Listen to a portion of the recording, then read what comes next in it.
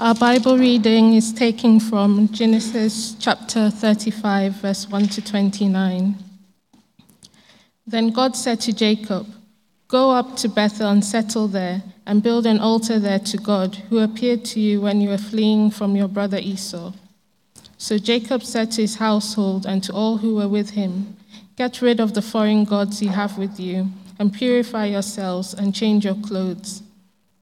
Then come, let us go up to Bethel, where I'll build an altar to God, who answered me in the day of my distress, and who has been with me wherever I have gone." So they gave Jacob all the foreign gods they had and the rings in their ears, and Jacob buried them under the yoke at Shechem. Then they set out, and the terror of God fell on the towns all around them, so that no one pursued them. Jacob and all the people with him came to Luz, that is Bethel, in the land of Canaan. There he built an altar, and he called the place El Bethel, because it was there that God revealed himself to him when he was fleeing from his brother. Now Deborah, Rebekah's nurse, died and was buried under the yoke outside Bethel, so it was named Allon Bacuth. After Jacob returned from Padan Aram, God appeared to him again and blessed him. God said to him, "Your name is Jacob, but you will no longer be called Jacob. Your name will be Israel." So he named him Israel. And God said to him, "I am God Almighty. Be fruitful and increase in number.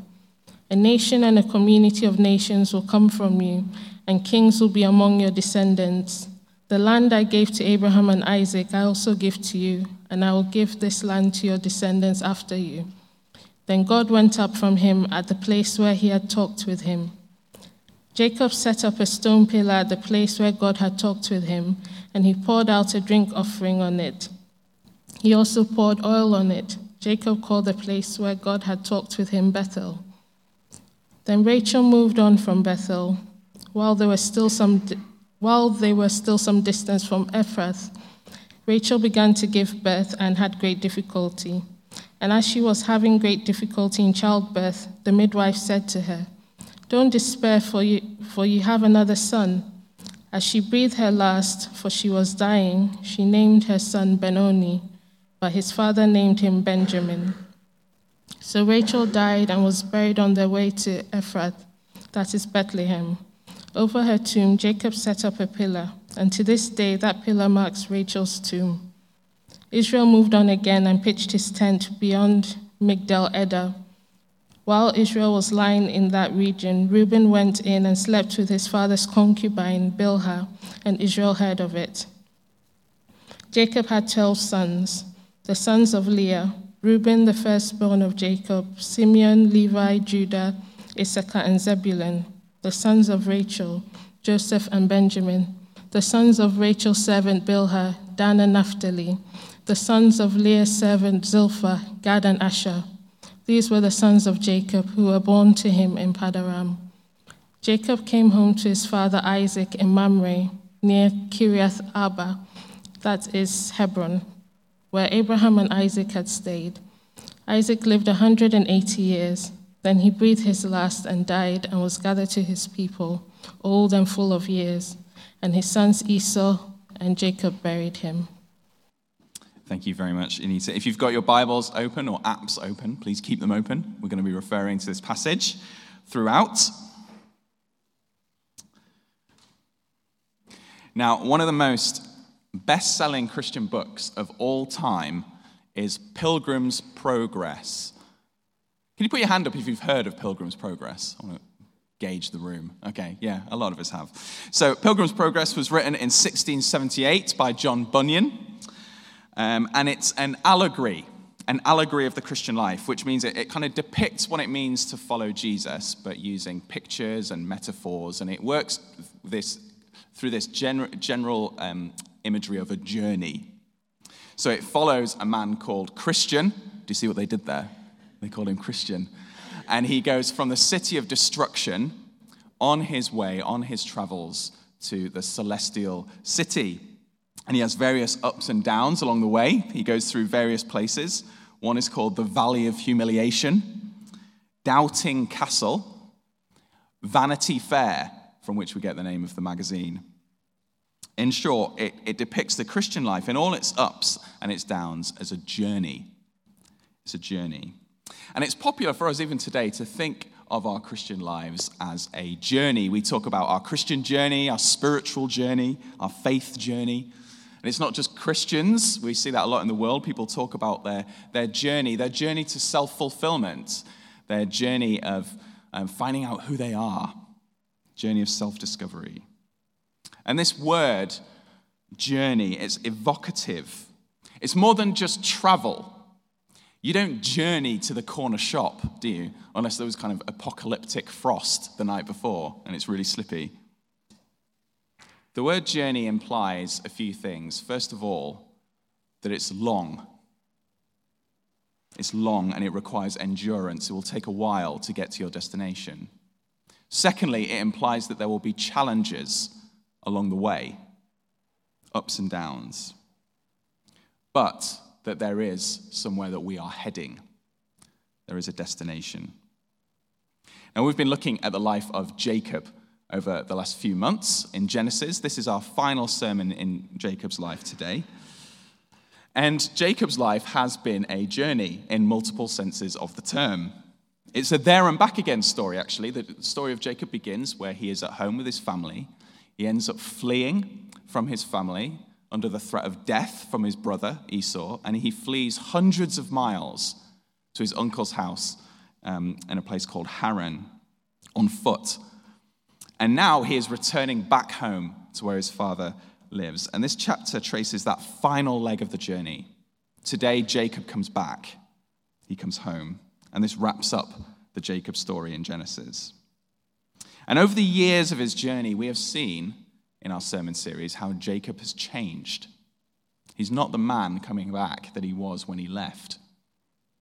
He's grown older, but also wiser, godlier. He also has a huge family that he's coming back with. And as we look at this final part of Jacob's story, we're going to learn a lot about our Christian journey as well, our spiritual journey. It may feel like life is a bit of a hard road at the moment. It may feel long. You may feel like spiritually you've kind of gone off track. I don't know. But Jacob's story helps us. It will give us strength for whatever we're facing in our Christian lives. But also it will teach us how to travel well on this journey as Christians. So let's look at it together. Well, the first point, the Lord graciously calls us. The Lord graciously calls us. Now, before we get into this chapter, I need to give a bit of a recap because we haven't gone through the previous chapter, chapter 34. So let me just cover that briefly. Now, it's a bit of an ugly story, to be honest. Last week, we heard about how Jacob and Esau reconciled. It was this beautiful picture of conflict dealt with and people coming together. But after that, Jacob stays in the land of Shechem. Now, in Shechem, there is also a prince, confusingly called Shechem. So Shechem is the prince of Shechem. And this prince, Shechem, falls in love, as it were, with Jacob's daughter, Dinah, and he is infatuated with her. And because of the power he has and because of his insatiable urges, he ends up violating Dinah. He rapes her. And it's tragic. But he also wants to marry her. And so Shechem's family tried to create an arrangement with Jacob's family, and Jacob has become a clan at this point, and diplomatic relations are important. So they tried to make an arrangement so a marriage can happen, despite what's occurred. And Jacob comes across not well in the passage, really. He's quite passive. You kind of get the sense that, his daughter has been abused, and he doesn't seem to do that much about it or care that much. But two of his sons, Simeon and Levi, they care almost a bit too much. They're enraged. So enraged that they are filled with vengeance. And so they launch a plan. It's sneaky. Simeon and Levi, they kind of head up the diplomatic relations with Shechem. And they say, Shechem, you can marry Dinah, but only if you and your entire city, all the men in it, become circumcised. And Shechem agrees. And so all the men get circumcised. And whilst they are weak and sore and recovering from a delicate operation, Simeon and Levi go into the city and they slaughter all the men in the city. They plunder it. They even take their families as plunder, the women and children. It is unbelievably disproportionate. Awful. It's also pretty stupid. Because when others hear of what Jacob's family has done, they're going to want to take their own vengeance. And so Jacob and his family now have the threat of other peoples coming to attack them as well. It's an absolute mess. And it's in that context that this chapter begins. And it begins with the Lord's word to Jacob. Look down with me, verse 1. Go up to Bethel and settle there and build an altar to God, who appeared to you when you were fleeing from your brother Esau. Go to Bethel, God tells Jacob. Now, Bethel, you may remember, is the place where God met with Jacob. Jacob had this remarkable experience of God. God gives him a vision of angels descending and ascending. God speaks to Jacob. He gives him promises, amazing promises. But he also says, Jacob, I am going to be with you wherever you go. And Jacob had been awestruck, and he made a vow. Chapter 28, he says, if God will be with me, if he looks after me and one day brings me back home in peace, then this place, Bethel, will be God's house. That's what Jacob said. And in the years since, that was maybe 20, 30 years ago, the Lord had been with Jacob. He had protected him. He'd brought him through many things. And Jacob says this himself. Look in verse 3. The Lord has been with me wherever I have gone. And now he has returned back home from his exile. But he hasn't gone to Bethel. He hasn't gone to fulfill his vow. And that's lacking. He needs to go. So we've got a number of problems in Jacob's family at this point. One, Jacob has delayed in fulfilling his vow. You could say on his spiritual journey, he's gone off track. And now his daughter has been abused. His sons have committed an evil crime themselves. And because of that, his entire family is in danger. It's a mess. And there's sin just so present in the whole family. What is going to happen? Well, what happens is the Lord graciously calls Jacob and his family back. He calls Jacob back to fulfill the vow that he had made. He doesn't discard Jacob for going astray. He doesn't drop the family for all their sins, as grievous as they are. He offers a second chance. For God to call Jacob back to Bethel is as if he's saying, look, Jacob, you said you'd come back. Come back. I'm still here.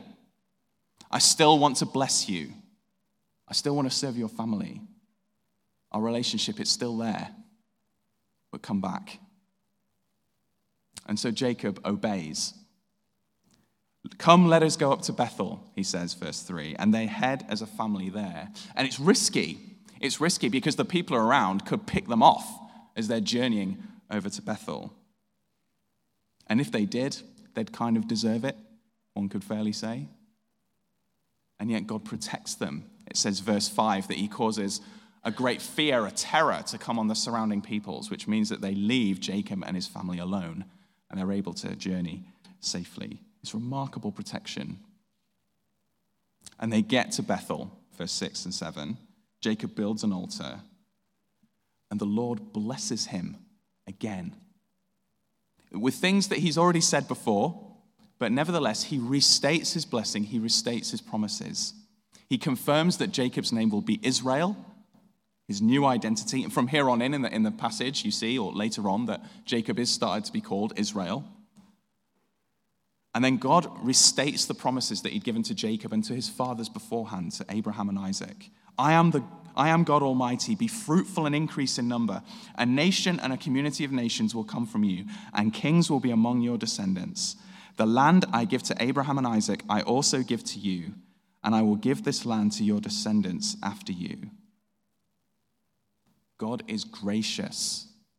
He's not tearing up his plans and his agreement and his commitment to Jacob and his family. He's restating it. He's maintaining it despite all that's happened.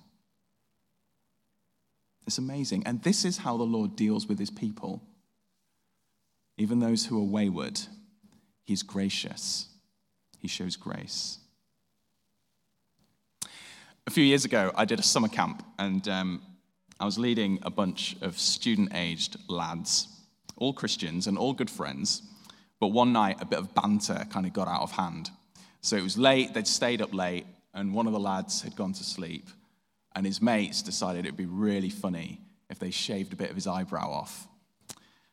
So they did this while he was asleep. Hilarious. And then he kind of wakes up, and it turns out it wasn't a great idea because he was really upset. He felt violated, I think rightly so. And I think the guys who'd done it, they didn't really understand how serious it was until they saw the reaction of their friend, which was fair. It was really stupid. Anyway, the next morning, we were all on breakfast duty, trying to kind of organize things for the camp and get stuff ready, and there was just this weird mood. All the guys seemed a bit sheepish. There wasn't the normal chat that you would expect. It was just a kind of weird air. Distance among the guys there. Now, they were able to reconcile, which is great. But that kind of mood in the room before they did, it makes sense, doesn't it? Graham Bynon, who's a pastor in Cambridge, he makes this point. When you realized you've hurt someone, when you realized you've let them down, you kind of think, what happens now? It feels a bit weird, doesn't it? Like, how am I supposed to relate to this person? Where am I with them? And we can feel that way with God. We can sense distance in our relationship to him. We let him down for committing the same sin we've done before, or perhaps we've really screwed things up in a new, fresh way. And we kind of think, well, what happens now? Where am I with God? Because what I've done is serious. Well, what Jacob experienced is that God is gracious. He takes the initiative. He calls us back. I do wonder how many in this room may feel like they have wandered off course on their spiritual journey. Are you aware of matters in your heart and life which need to be attended to, serious things that have put distance in your experience of your relationship with God? Have you screwed up? What's it like being at church this morning? Does it feel like a formality?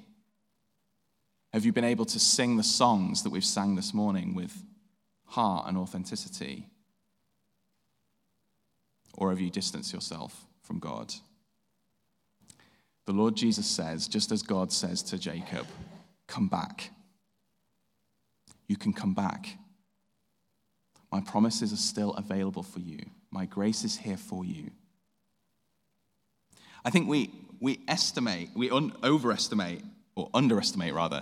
how willing Jesus is to have us back when we've sinned.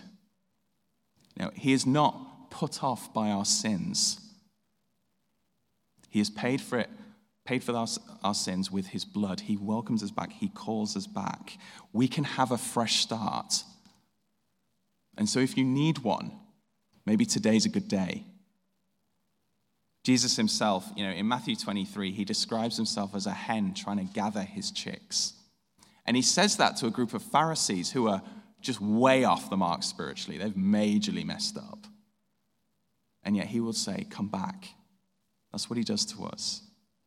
God graciously calls us back. Secondly, the Lord graciously guides us. He guides us. Now, Jacob's story, his journey, has been, up until this point, full of suffering in one way or another. And there's still sufferings in this chapter. It's punctuated with them. There isn't one suffering that kind of dominates the whole story, but rather they're kind of like speed bumps. There's one, and then another, and then another. They affect the whole journey.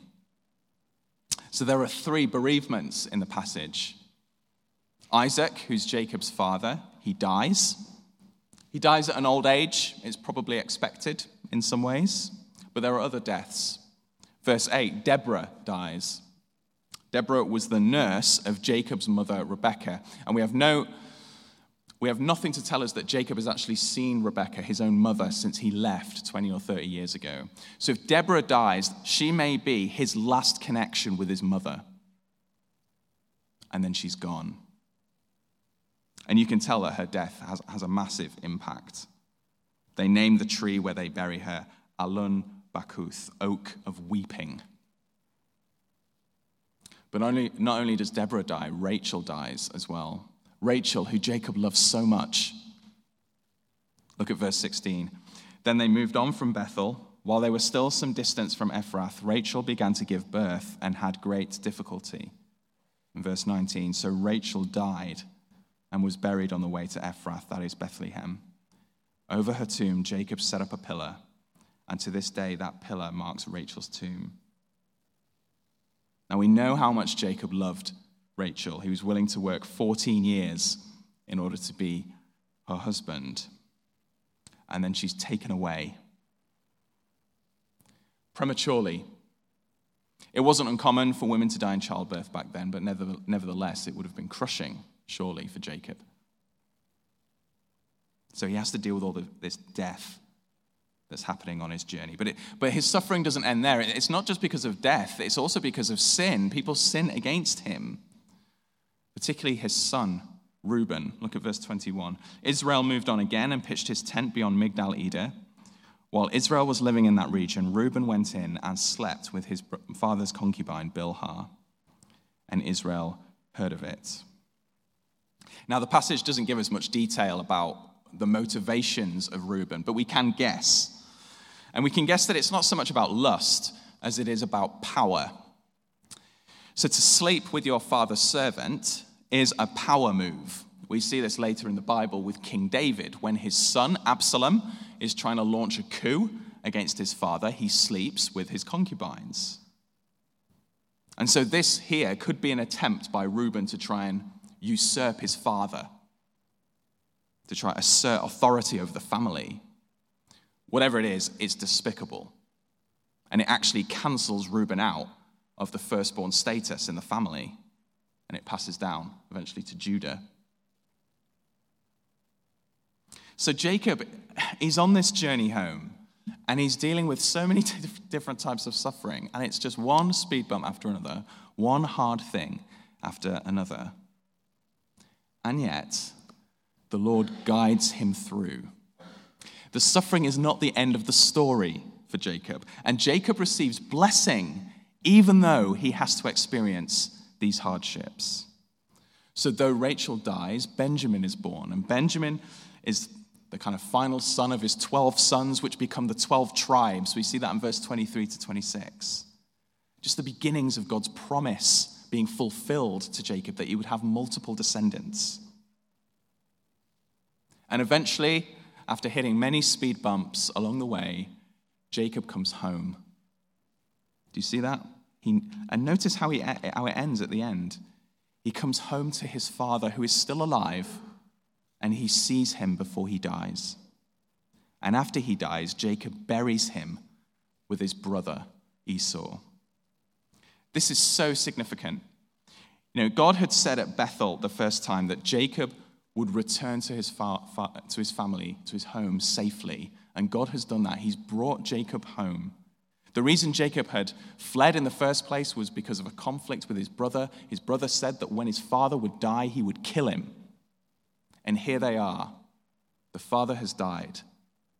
And yet Jacob and Esau are together, able to bury him and grieve him as a family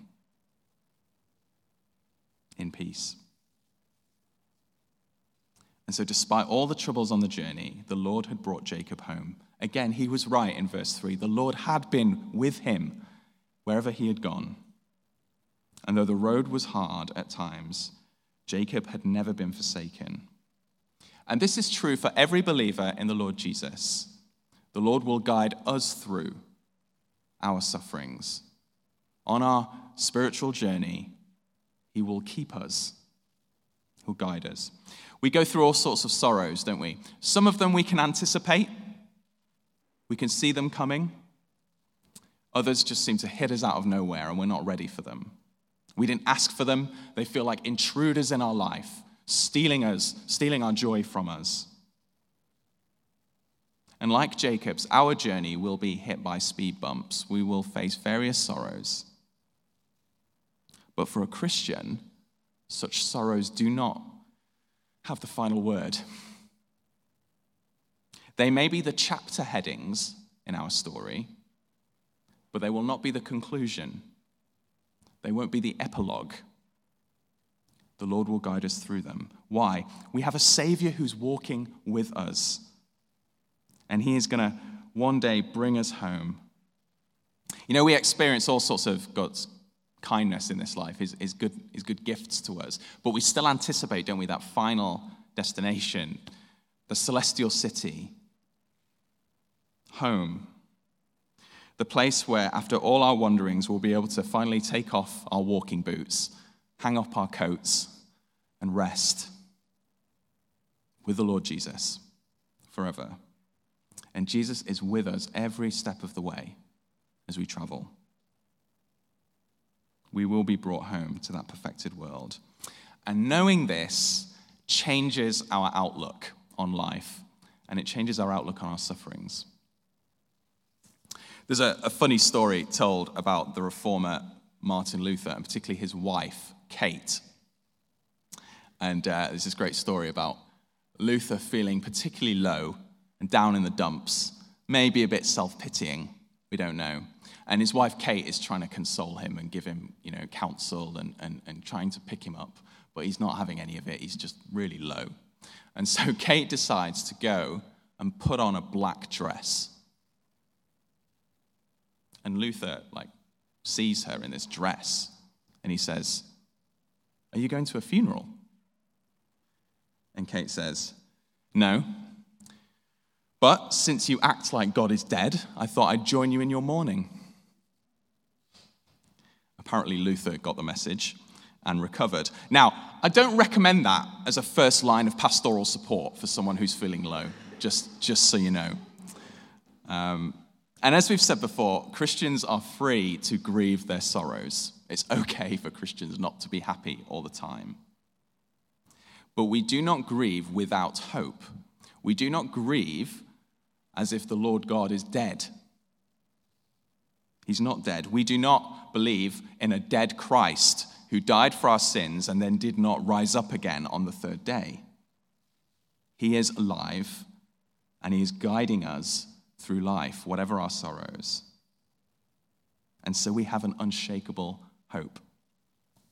One of my favorite hymns is called "The Christian's Hope Can Never Fail." Hannah and I had it performed at our wedding by a friend who recorded it, and we were able to watch the video of it. I just thought I'd read 3 verses which I think encapsulate the hope we have. "We travel through a barren land with dangers thick on every hand, but Jesus guides us through the veil. Oh, the Christian's hope can never fail.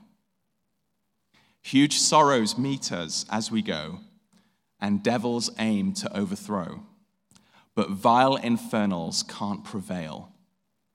Oh, the Christian's hope shall never fail. Sometimes we're tempted to despair, but Jesus makes us then his care.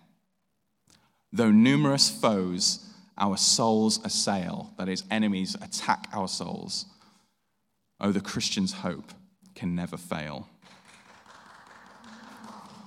It's good, isn't it? Do recommend it. Red Mountain Music, by the way, if you're interested, write that down, go and listen later. It's a great song. We don't know what will face us in the future, do we? We can't fathom it. And it's probably gracious that the Lord doesn't tell us, because if we did, we'd probably lose heart. But nevertheless, whatever we face, the Lord will be with us. He guides us through the veil. That's his promise to all those who trust in him. And he will bring us home. So the Lord graciously guides us. Finally then, what should our response be? Rededication. We rededicate ourselves.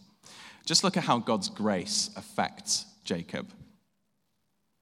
In verse 1, God calls Jacob to Bethel, and it says, verse 2, so Jacob said to his household and to all who were with him, get rid of the foreign gods you have with you and purify yourselves and change your clothes.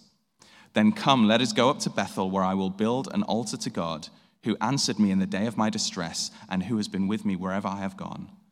So they gave Jacob all the foreign gods they had and the rings in their ears, and Jacob buried them under the oak at Shechem.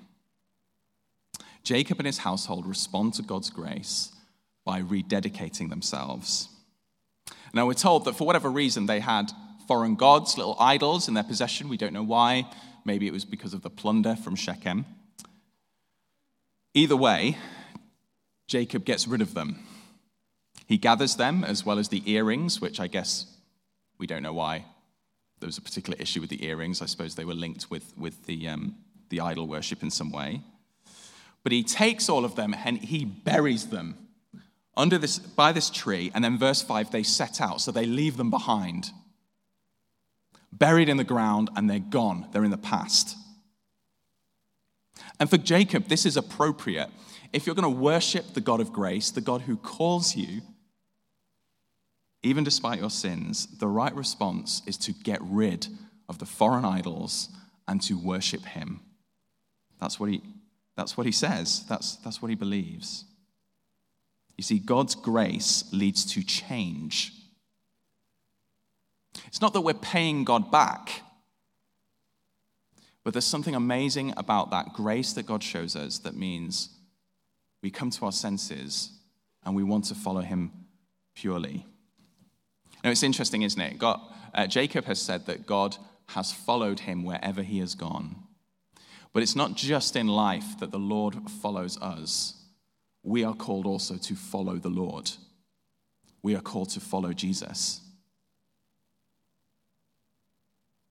You know, there is a way to distort what we've said so far about how God is with us in the Christian life. You know, sometimes we can be tempted to think that Jesus is, our Christian lives are kind of walked around with Jesus in our pocket.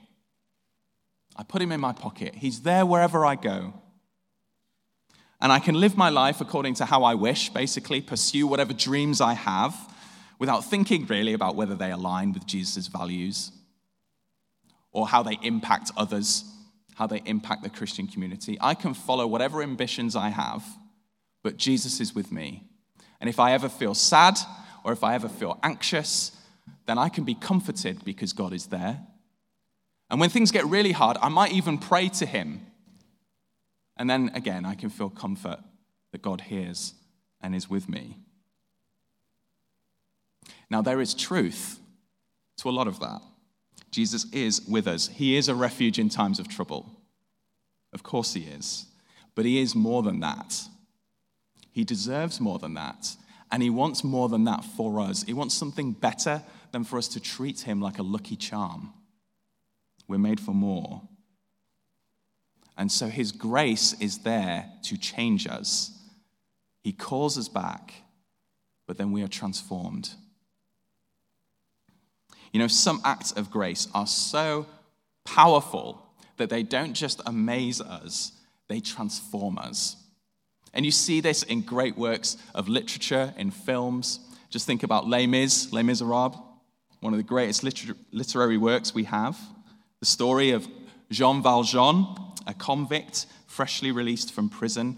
He can't find anywhere to stay on his release because he's been a convict, but is taken in by a kindly bishop. But out of bad habits, he steals the silverware of the bishop and he runs away. But then he's caught by the police. He's arrested. And he tells the police this kind of ridiculous story that, you know, the bishop had given him the silverware as a gift. And so the police take Jean Valjean and the silverware back to the priest to see if the story is true. But shockingly, the priest has mercy on Jean Valjean. And he goes along with the story. He says, yes, this stuff was a gift. I did give it to Jean Valjean. Oh, by the way, you missed 2 candlesticks. You have those as well. And the police are kind of confused, but they have no choice but to drop the charges. and Jean Valjean goes free. And he's just left to ponder, to deal with this extraordinary act of grace that this bishop has given him. But he's not just amazed by it, it changes him. It leads to a series of events where he learns to extend mercy to other people, just as he has been extended mercy. And in the same way, God's grace will change us if we grasp it. So how should we be changed? What should we do? Well, it begins by burying our false gods, just like Jacob, and rededicating ourselves to Jesus, even if it's for the 100th time. What does this mean? Well, think of a God as something that has the steering wheel of your life, something that you sacrifice to, your time, your energy, your money. What is it that you're most afraid of losing or most afraid of not gaining? Those sorts of diagnostic questions might help you to see what gods there are in your life. Common ones are money, approval, relationships, career, achievement. Another good question, what are you addicted to? Some people are addicted to Netflix. Other people are addicted to their work. Whatever it is, we need to find those foreign gods and work to bury them. And that doesn't necessarily mean getting rid altogether of those things. But it does mean removing it from your heart and prizing open the fingers if you're grasping it too tightly. We have to come to God in repentance. We have to say sorry. We have to acknowledge that we've been running after idols. We ask his help, and we say, Lord Jesus, please be the controlling factor in my life more than these things. We need to take practical steps. We need to enlist the help of friends, Christian friends. But as we turn from idols to the living God, as we learn increasingly to put Jesus more on the throne rather than let these things be on the throne of our hearts, we will grow. We will be more like the person Jesus has called us to be. Maybe you feel like God is speaking to you this morning. Perhaps you knew when you came in that you were going astray, or perhaps it's just dawned on you. Well, the good news is, as we said at the beginning, the Lord Jesus still offers his grace. He calls you back to him. He's willing to give you a fresh start, whatever you've done, if you'll just come. And he has the intention not just of forgiving you, but of transforming you. And he promises to be with us on our journey, guide us through all those sufferings, and bring us home. So if we need to come to him, let's do so today. Shall we pray?